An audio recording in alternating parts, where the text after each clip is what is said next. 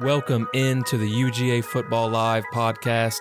I'm your host, JC Shelton, in partnership with UGA Wire of the USA Today's College Wire Network.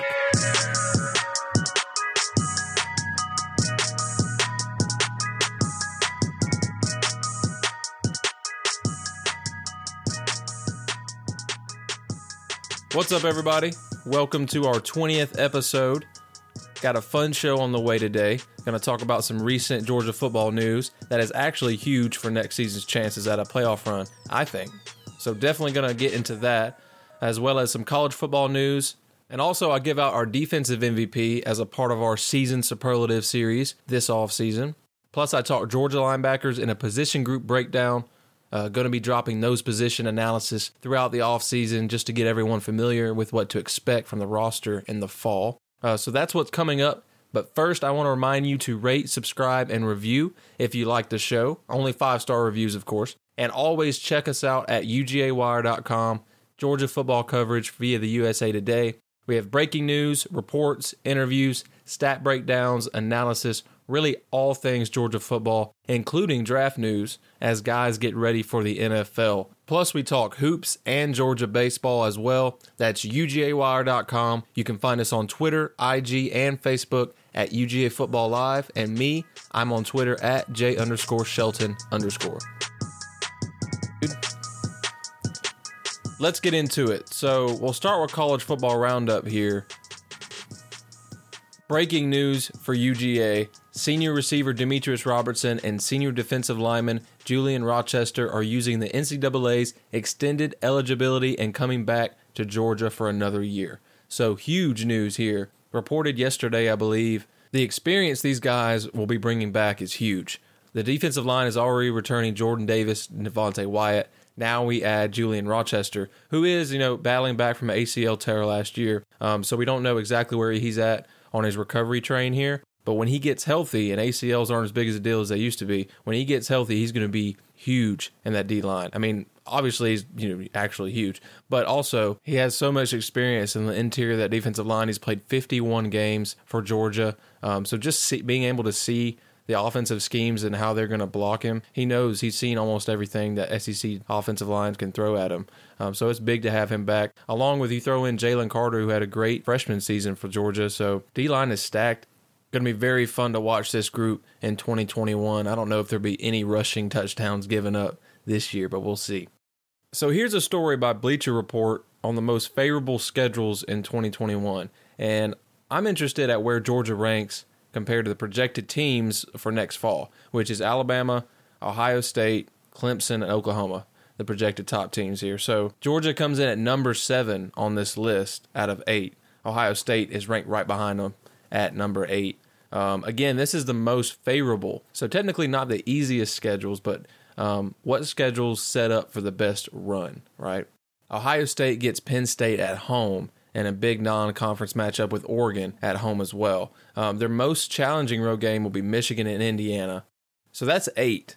And Georgia at number 7. Our game versus Clemson to kick things off is, besides Florida, the most important game of the year. But after that, the schedule sets up nicely, I think. And that's what's pointed out in this article here. We have to visit Auburn, but we have that week off before Florida and in the season with Charleston Southern and Tech. In comparison to Clemson and Oklahoma, though, Georgia should have a leg up in strength of schedule, I think, because Clemson doesn't play Miami or North Carolina. And Oklahoma is, keep in mind, in the Big 12 here, who other than Iowa State last year was atrocious in 2020. Alabama wasn't ranked on the list because their schedule at an early look is tough.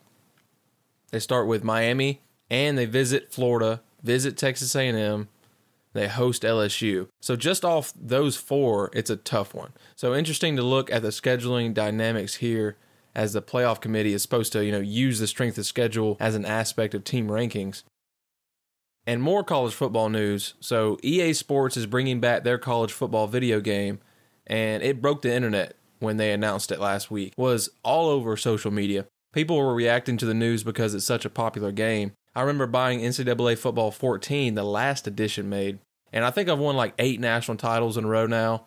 Next thing I want to do is probably leave UGA and go to like Grambling State, win a championship there with them or something. But yeah, so this is interesting because EA quit producing the game because of the name, image, and likeness issue with the NCAA.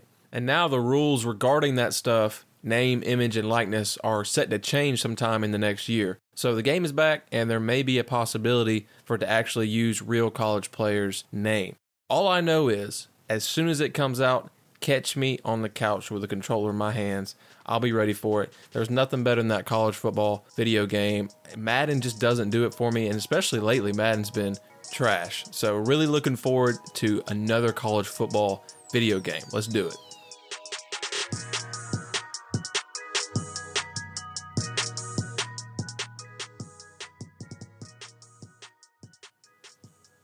All right, let's give out a season superlative here.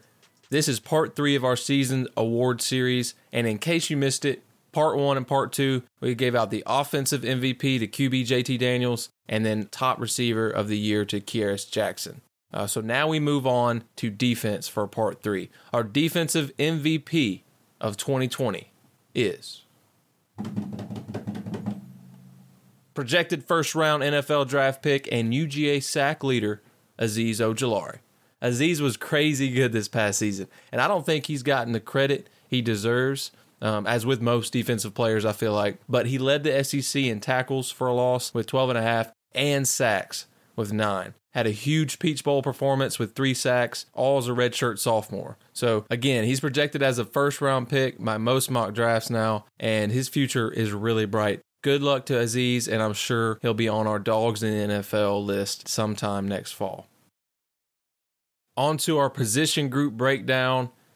I'm going to talk about the linebackers here. One of my favorite defensive positions. Played a lot of Mike backer growing up, and I always appreciated the mental side of things from that position, mostly, but also just hitting people as hard as possible is pretty fun. Now we'll start from the outside moving in. And keep in mind, this is pre-spring practice and pre-G-Day, so the depth chart here is subject to change, but this can give you an idea on what to expect, at least, especially on G-Day. So starting outside and going in, we'll start with the Jack linebacker position. So at Jack, Nolan Smith returns as a junior. Former 5-star prospect, has played well in his time at Georgia, but he's also shared time, so it kind of takes away from him a little bit. But with Azeez gone and Jermaine Johnson gone, watch out for Nolan Smith this year. He's going to be great. Behind him, projected Robert Beal. He's a senior, hasn't seen much time on the field, but also a talented high school recruit, and he's been in the system for a long time. So he will be behind Nolan Smith most likely. Then at Sam, so we're moving over to the other side at Sam, and that's Adam Anderson, a speedster of a rusher on the outside. We saw a lot of him this past season. When he gets his chance, he makes every bit of it worth it. I think he does a great job of really getting his pad level down, and he has great bend on the outside, which makes it so hard to block him because he's so quick. So he's on that Sam side. And then behind him at the Sam, we're looking at MJ Sherman. Now, MJ has played in the middle. He had some reps there last season before battling some injuries, but I think he'd be great on the outside. And looking at the holes left by Jermaine Johnson and Azeez Ojulari there, I think that behind Adam Anderson would be a good spot for him to develop. But we could really see him at inside as well in the Mike or Will. And with that said, we'll move on to the Will here. So I'm projecting Channing Tindall to start at Will linebacker, the senior. Had a great plays last year, a couple big sacks. If you remember, he's all over the field. As a bruiser of a linebacker. I think he's great to have in the middle against these SEC offenses with these huge offensive lines and great running games.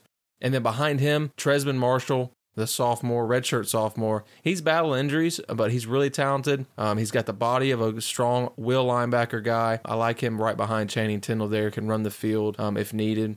We'll also maybe see Quay Walker at that Will spot behind Channing, or even share time with Channing at Will. I could see either way. So you're really kind of a mix of those guys, either Channing Tindall, Tresman Marshall, or Quay Walker.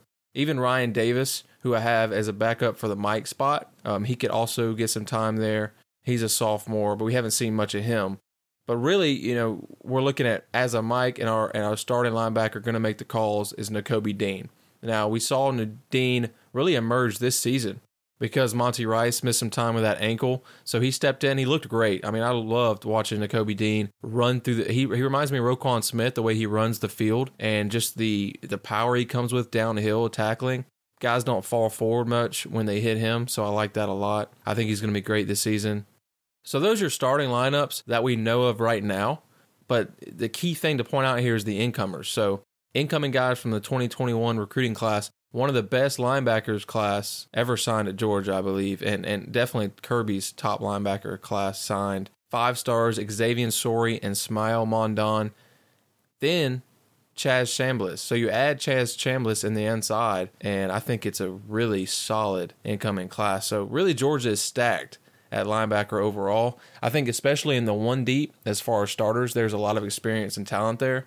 Nakobe Dean, like I said, then Channing Tindall on the inside. Both have very high motors, run the field really well. On the outside, Nolan Smith, Adam Anderson, going to be some of the top pass rushers in the SEC. Both will need to be big, though, on creating pressure. Beyond the starters, there are questions. Quay Walker is there as an experienced two-deep guy, but after that, Trezor Marshall, MJ Sherman have seen limited playing time, have battled injuries. Robert Beal's in the same boat. What will be big here is the linebacker class that we said, Mondon and Sori. They're going to have their chances to make some noise early, as both guys literally look SEC ready already. And then Chambliss, who I saw the other day, actually, and he's really talented. He's huge, too. He's absolutely huge. He looks like a senior. And Smart has said he's already impressed with his work ethic so far. He could be behind Dean and Tindall. We could see him on the inside. Like I said, we'll know more about the roster and the depth chart there and linebackers after spring practice. But what we know now is this group is going to be really fun to watch, at least.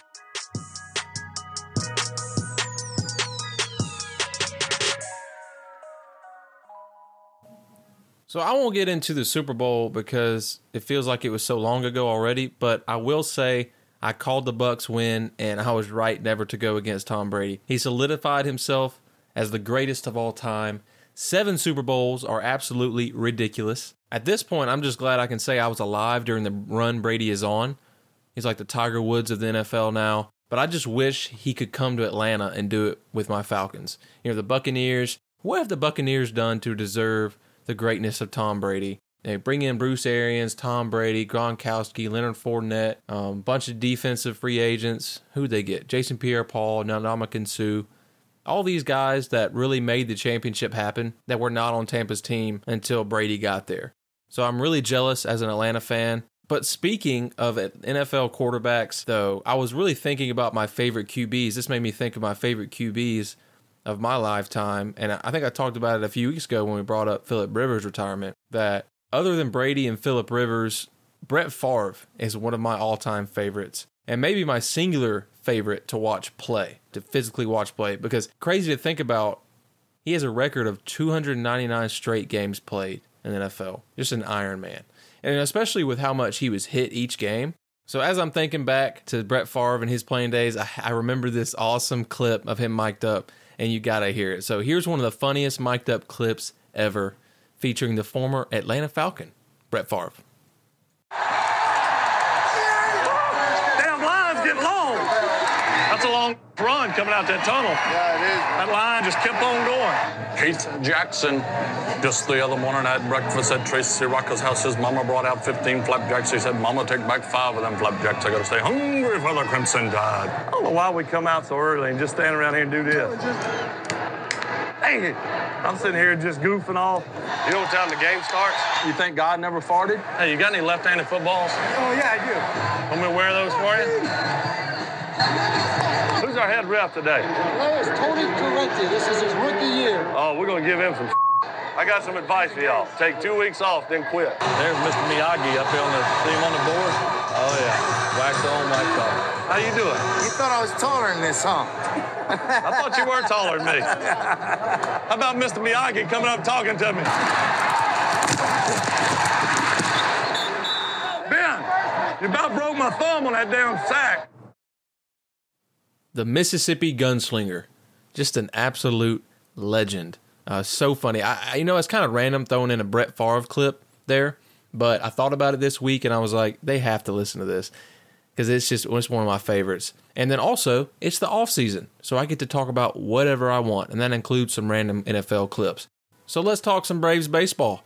That's right, I haven't talked about them in a while, and baseball season is right around the corner. Spring training is about to start. First pitch is April 1st, I think. Happy April Fools. Going to be a fun day. Maybe I'll get to be there. I think I have class on that day, but I might skip it. I'm a senior, so, didn't I get a skip day or something? Isn't that a given? I don't know. I'll have to talk to UGA about that. But anyway, so Braves, we signed Marcell Ozuna, a bat that I have been dreaming for this offseason because he was so clutch for us. You can't beat Acuna, Freddie Freeman, and Marcell Ozuna at the top of the order. And we're not talking about Ozzy Albies, what a wild lineup we're going to have next season. And also, as far as pitching staffs, with Mike Soroka coming back, Smiley we signed, I'm just so excited for this Braves baseball season. And then you pair that with Georgia, probably going to make a playoff run with the talent and the experience they have coming back. So it could be one of the best sports years an Atlanta fan in history. Well, that's all according to who we take in the draft. So the Falcons, they must take Justin Fields in the draft. You have to trade up to get him. For me, this is what I want to see. If I'm a GM in Atlanta, if I'm Fontenot in Atlanta, who we just brought over from New Orleans as GM, I'm thinking, okay, I have Matt Ryan. I have a generational quarterback talent and Matt Ryan that I'm never going to see again, probably. He's a coach on the field. He's an offensive coordinator on the field. He's seen almost every defense you can present to him. That knowledge is so huge. It's beyond just his ability to make all the throws and stuff like that. I think it's important to draft a quarterback, a talented quarterback who can run and throw, and then have him learn behind Matt Ryan for a year or two, hopefully more 2 or 3 years. Because I think Matt Ryan has at least 3 years left. And look at Tom Brady and how he plays. As long as you protect the guys, they can play forever. So just protect him, draft a quarterback here. We could go O-line and quarterback. I'd be so pleased with that. But I think we should get Justin Fields, have him sit behind Ryan for a couple years, and then boom, we have a Justin Fields who knows more about NFL defenses than he would if he went and played under, or if he went to the Jets, And in 3, we have a backup plan for Matt Ryan. So once he goes off, it's Justin Fields' show, and then we're set to go. That's what I want to see. So we'll see what happens there. I think the draft is the last weekend in April. So I'm excited about that. Excited about baseball's first pitch. But I'm more excited about this Georgia team in 2021 and what we can do in the fall. I hope we destroy Florida. I think we're going to be one of the most talented teams in the country coming back. One of the most experienced as well with all these returning seniors. So it just gets me more excited to talk about it every week, really. And so I'm looking forward to more of that. And I'll be back next week. Thanks so much for listening to the show, everyone. If you enjoyed it, please let us know at UGA Football Live on Twitter, IG, and Facebook. And me, I'm at J_Shelton. Remember to rate, subscribe, and review, and look for us next week. May have a special guest, may not. You never know in the off season. But until then, go Dogs, everyone. Tyler Simmons was on sides. Just the other morning, I had breakfast at Tracy Rocker's house. His mama brought out 15 flapjacks. He said, Mama, take back 5 of them flapjacks. I got to stay hungry for the Crimson Tide.